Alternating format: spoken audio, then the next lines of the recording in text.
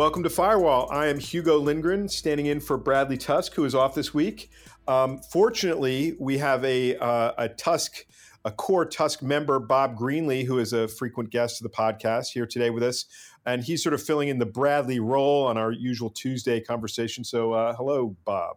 Hey, Hugo. How are you? Hey, everybody. It's great to listen to talk to you. Now, I'm gonna give a short intro to Bob because I actually looked up. I know Bob pretty well at this point, but I still had to look up his title and everything. And it says that you you changed it. You said that it was. I thought it said something that you were the multidisciplinary practice, but I guess that's no longer the case. You were the COO of Tusk Holdings and the acting president of Tusk Philanthropies. That is correct. Titles are nothing but words, but I'm responsible for what I always tell people is I'm responsible for quality control.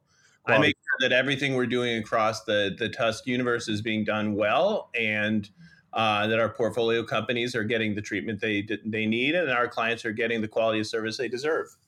Now, I want to add one other thing, which has been said on this podcast before, and I don't mean to embarrass Bob, but Bradley did say on Firewall that you are the smartest person he knows, which hurt my feelings a little bit. But I just want to throw that in there so that people make sure that they do need to listen to this episode. Well, I'm flattered. Thank you. So first question, we're going to talk about crypto, the crypto collapse, some of the ramifications for that. But I want to ask one thing straight off the news. January 6th hearings have been going on. They restart tomorrow, or it's actually today when you hear this on Tuesday. What, if anything, have the hearings revealed to you that you either didn't know or didn't know was important, or that might have changed your mind about something? So I think what the hearings have revealed to me was just how much cross chatter was taking place beforehand and just how orchestrated so much of this stuff was. I think, we hear and we constantly understand that social media is performative, that what we see is like people's off the cuff Twitter remarks are actually pretty heavily scripted. But, when you think of January 6th, the idea was always that this was this impromptu event. And then you realize watching the hearings, and as I understand from the hearings to come, that there was much more organization than was than what I previously understood. I mean, I remember January 6th listening to it as I was driving in the car and just being shocked at how things went radically out of control. But now you start to realize that it wasn't just out of control, that there was really malicious intent here. Right. And how does that affect your ideas about what should happen from here? I mean, one of the kind of depressing aspects of it to me is that the president is revealed to have been pretty active, President Trump, pretty active in facilitating and encouraging and all these things, and yet the criminal case against him still feels kind of fuzzy to me. Do you agree with that? Yes, I agree with that. January 6th is not about the criminal justice system. If it were about the criminal justice system, the attorney general and the courts would be addressing it. This is about the court of public opinion and allowing people who are prospective voters to understand all the facts associated with a prospective candidate in advance. The interesting thing, I don't know if you followed this. I mean, it's such a tiny little subplot in terms of everything, but there was an assistant football coach for the Washington team who caused like a bit of a fuss by suggesting that the January 6th was just like a dust up, and why aren't they doing anything about all the sort of police related riots from 2020? There's a kind of like a relativism sort of argument there.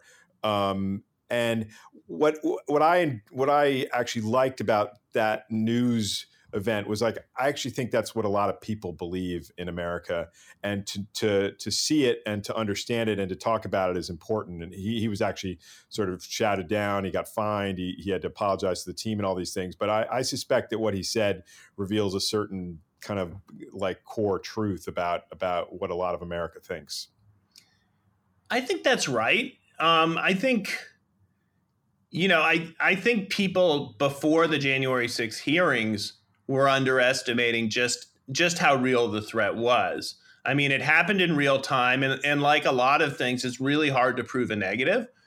So I think people looked at something that, thank goodness, got under control fairly quickly and said this was never such a big deal. But there is no moral equivalence, right? I mean, an attack on the Capitol and an attack on our elected lawmakers is fundamentally anti-democratic.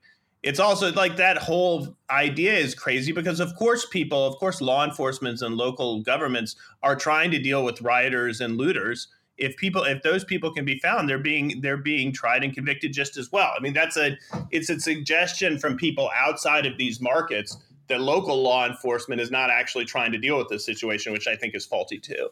Right. Let's pivot hard, as we do on this podcast, to a different subject. I want to talk to you about crypto. This is an area that you have some expertise in. And over the past, what's it been, about a month now, the crypto markets have collapsed. I guess my first question is this a moment you were kind of waiting for, that you were expecting to happen? Has it surprised you with the sort of quickness and ferocity of it? What are your sort of initial thoughts? Look, my initial question that I've been asking myself after what was really a wild weekend, I mean, crypto went from 21 on Friday down to 17 or 18 at its trough, and now is back up to 20 again. You mean Bitcoin? Bitcoin. Are we really, through the bottom of the trough?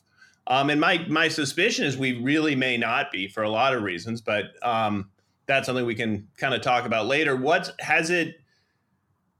Has it been a surprise? It really hasn't been a surprise, I guess. I've been waiting for the other shoe to drop for a while.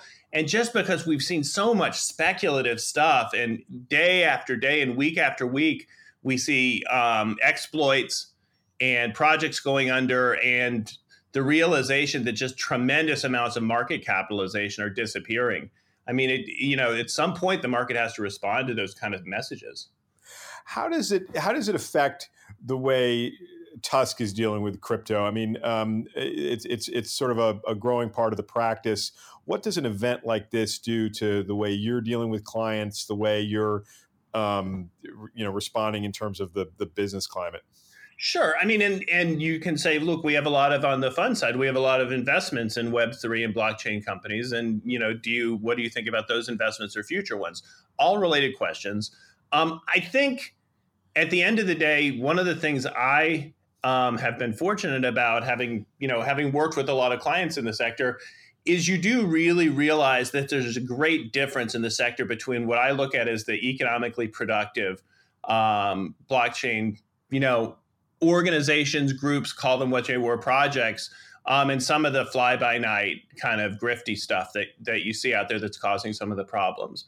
So I think for me and for us, I don't think we will have a great change in what we're doing, because fundamentally, what I will talk about later on the show, I think ultimately all of the blockchain is effectively a series of investments in tech.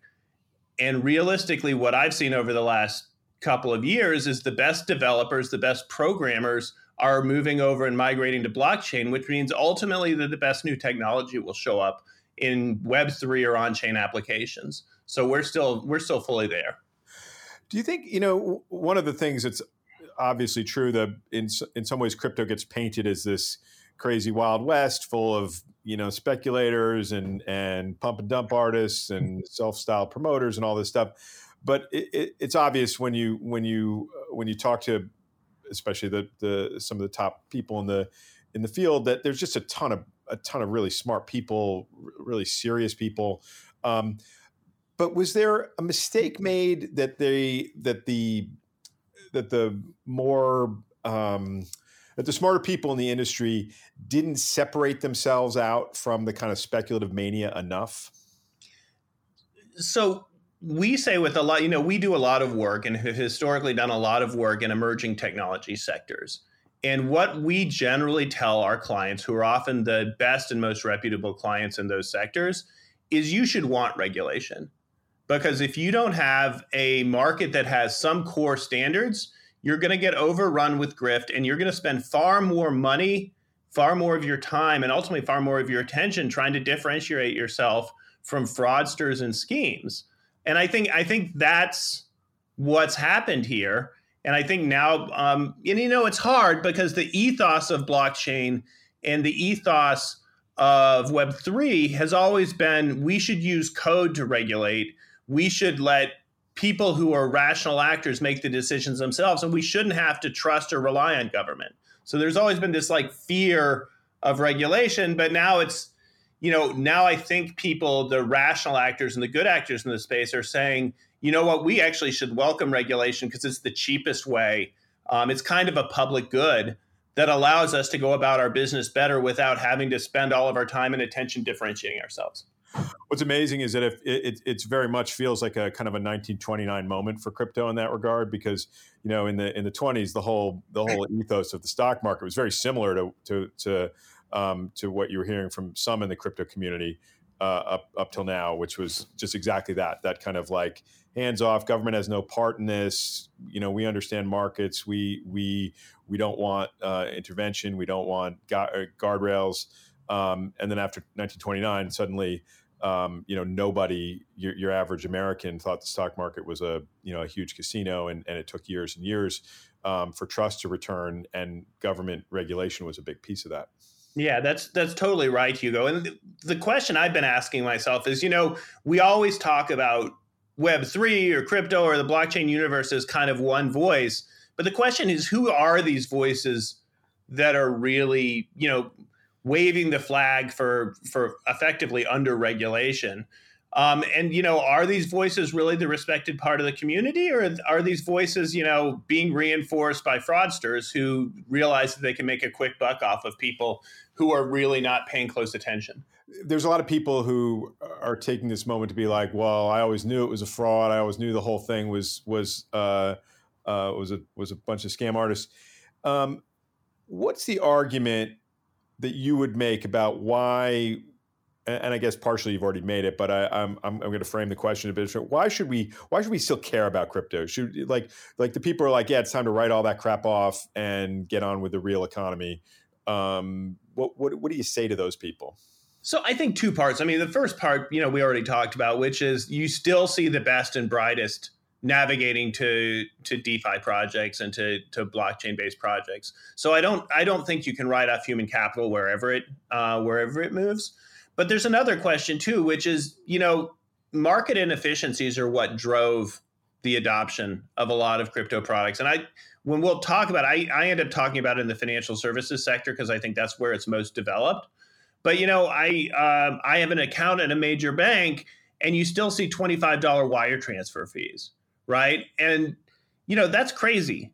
And your foreign exchange fees still remain high. You retain a lot of high fees and a lot of slow processing times, like 2 days to get an international wire across, that the crypto community has shown is just technologically absolutely unnecessary.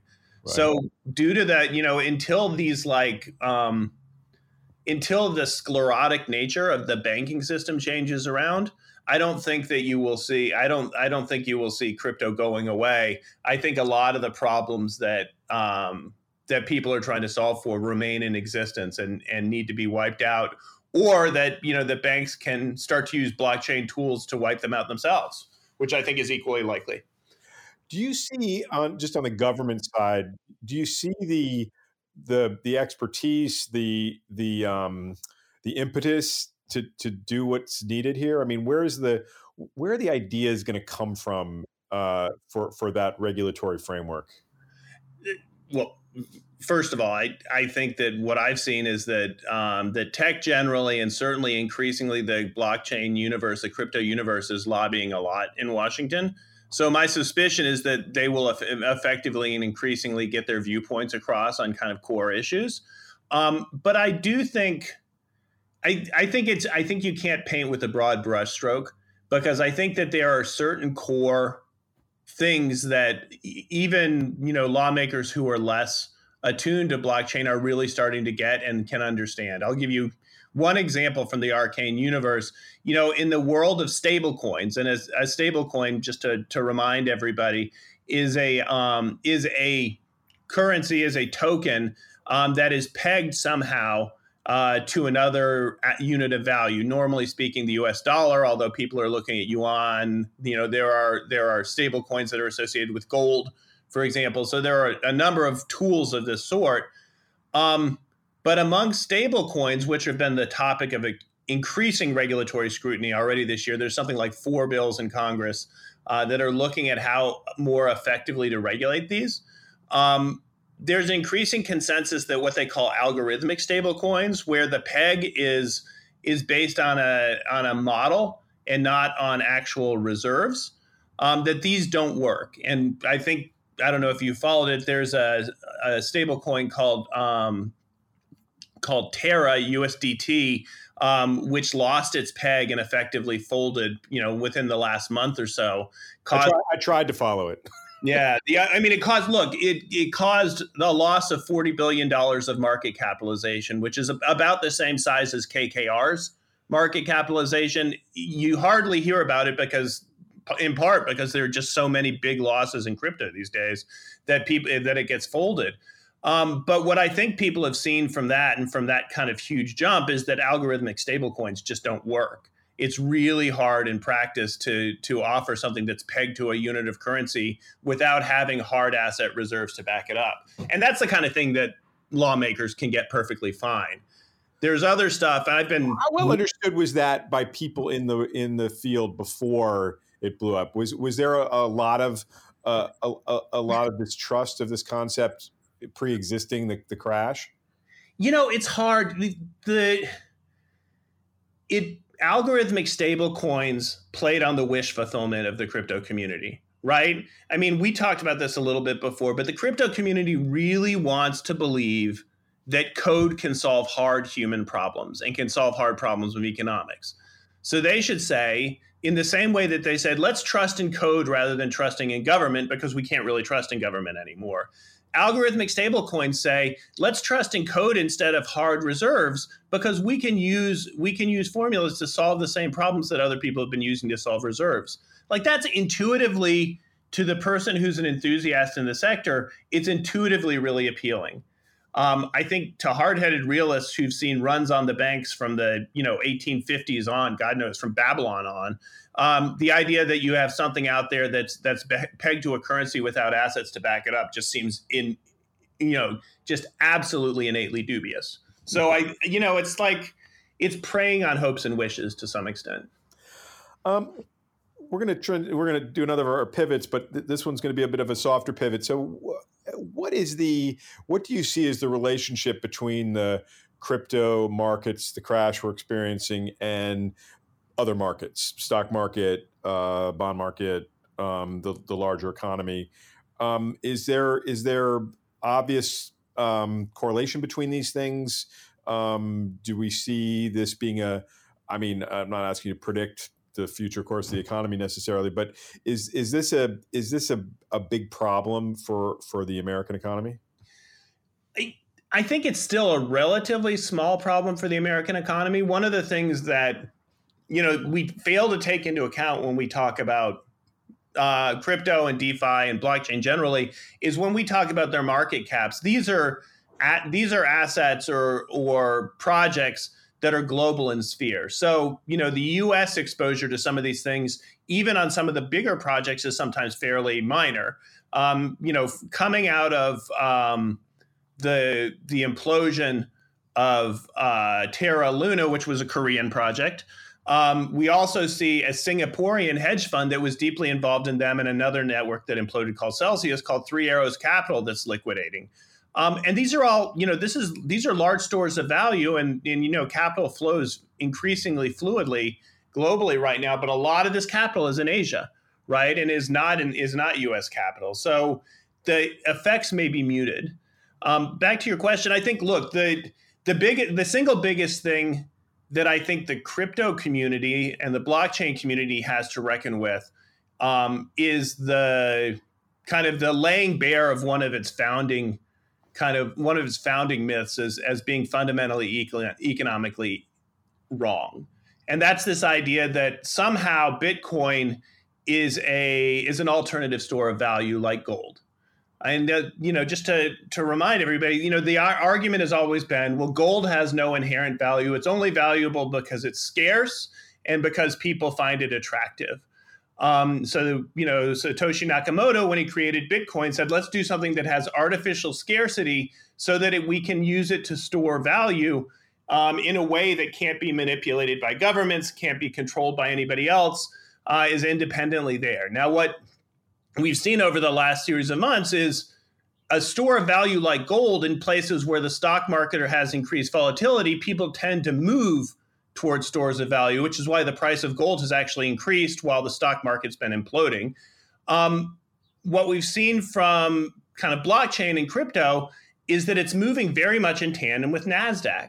So it's something that people are not looking at it like gold as a store of value. They're looking at it like effectively a tech stock, which is probably right by and large. I mean, it really is new technology. The benefits that it gets are technological, but the store of value argument seems to be gone.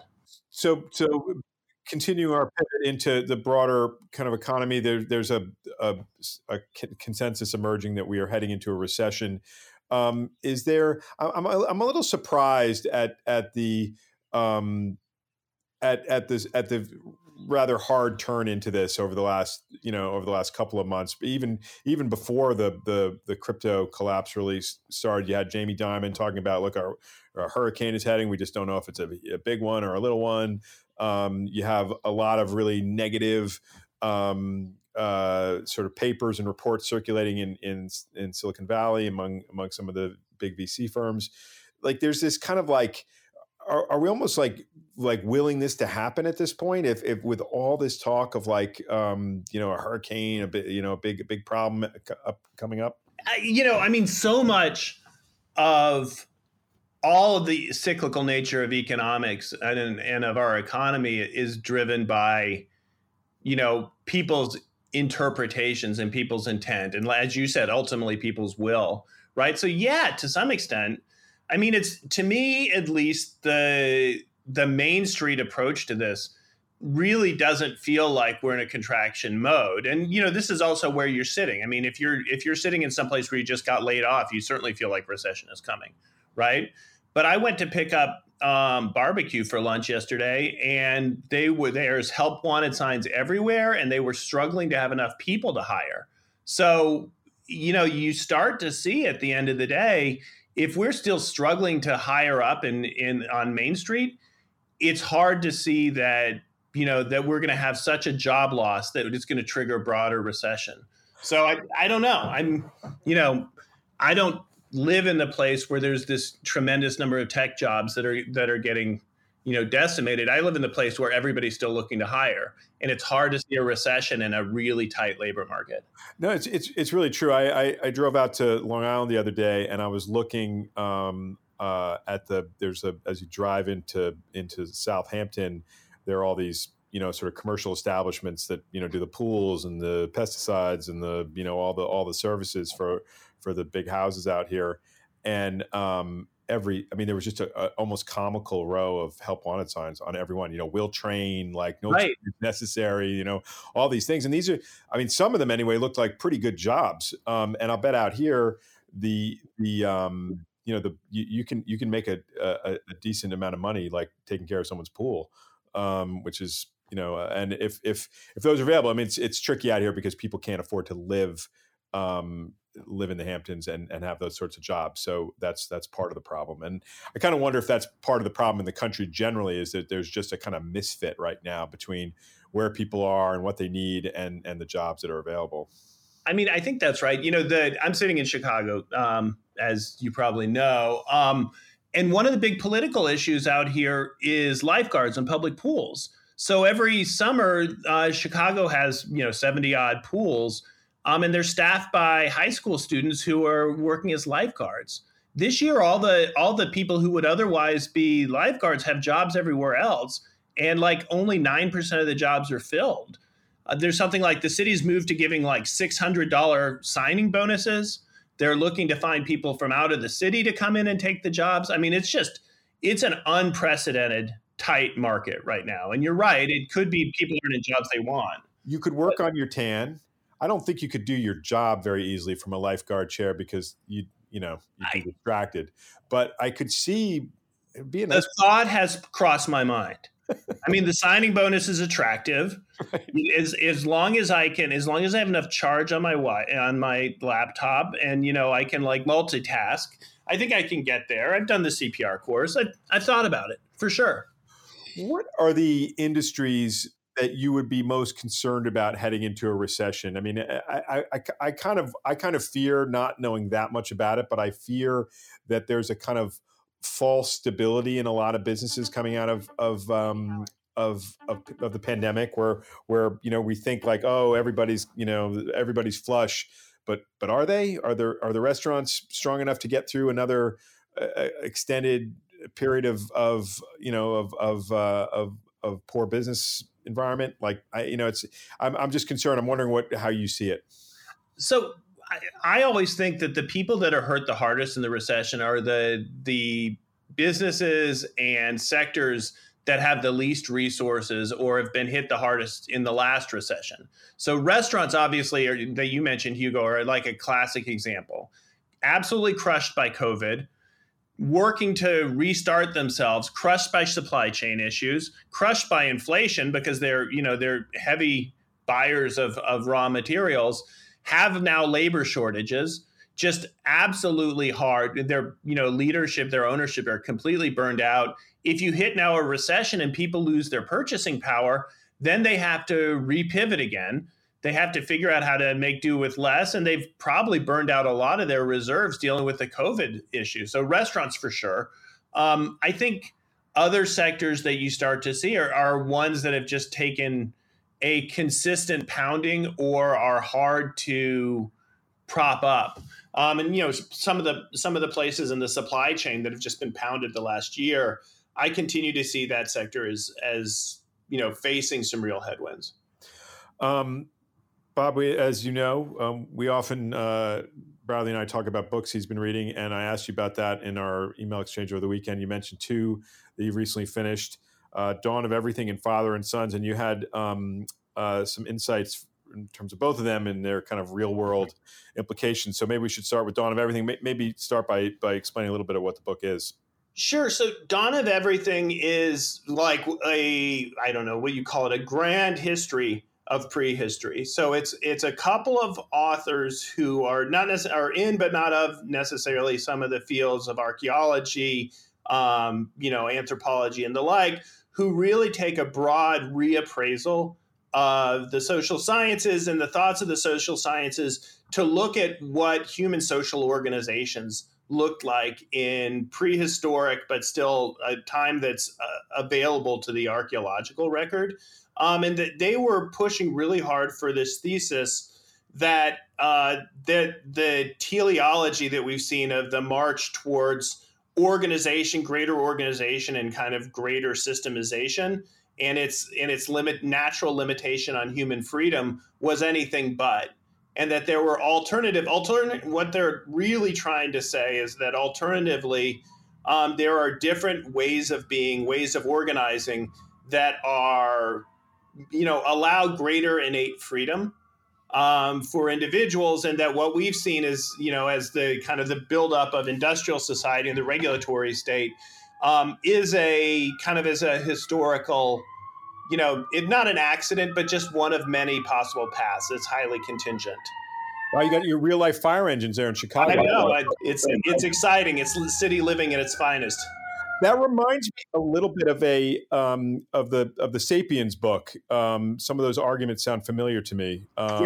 This sort of trap of agriculture, that this idea that we would be all better off if we were sort of wandering the savannah, as hunter gatherers, that kind of thing. Is that sort of the idea? It's sort of the idea. It's a lot. There's a lot of it that is irresponsive to, but critical of Harari and Sapiens. And the notion that, Sapiens has a very scientistic, and, when you're dealing with ultimately a cognitive scientist, it's maybe not surprising, but has this determinative notion that certain, realities of human consciousness, of human cognitive tools, make it such that we would have developed in a certain way.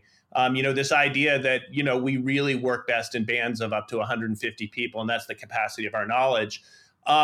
The dawn of everything in a lot of ways fights against that and says, a lot of this that people look at as determinative is actually really contingent, and it's just contingent on a set of, historical accidents. So it's like, if you like Sapiens, you would definitely like this book.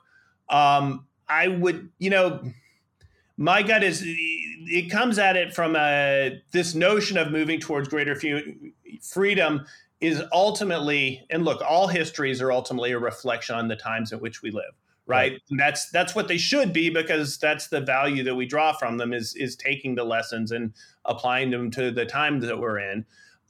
This is kind of has a collectivist kind of leftist vibe to it, and that's fine. I mean, I'm a little bit compelled. Sometimes I think that in service of that some of the arguments are a little overwrought. But that's what you get from these types of books. The other book, Father and Sons, you took a deep dive into Russian literature. Yeah, I'll be honest with you, it's like more cheapness than anything else. I have an Audible subscription, and I do a lot of my reading as listening, and it was one of the ones that you get free from the catalog.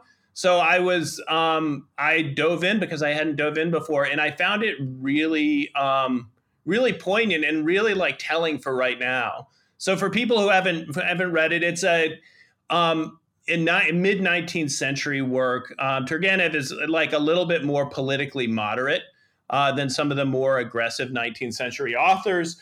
And the real crux of the work is around a young generation of effectively nihilists, from like the landed gentry and aristocratic classes of Russia in the mid 19th century versus the liberal, their liberal parents, effectively, thus the fathers and sons. And it's really it's a meditation politically on, the progression from liberalizers, who is the older generation, who, looked at freeing their serfs or, making some liberalizing changes, to the younger, more progressive, more nihilistic, in this case, generation that is really looking at things in radical new terms, which is, again, really telling of our times.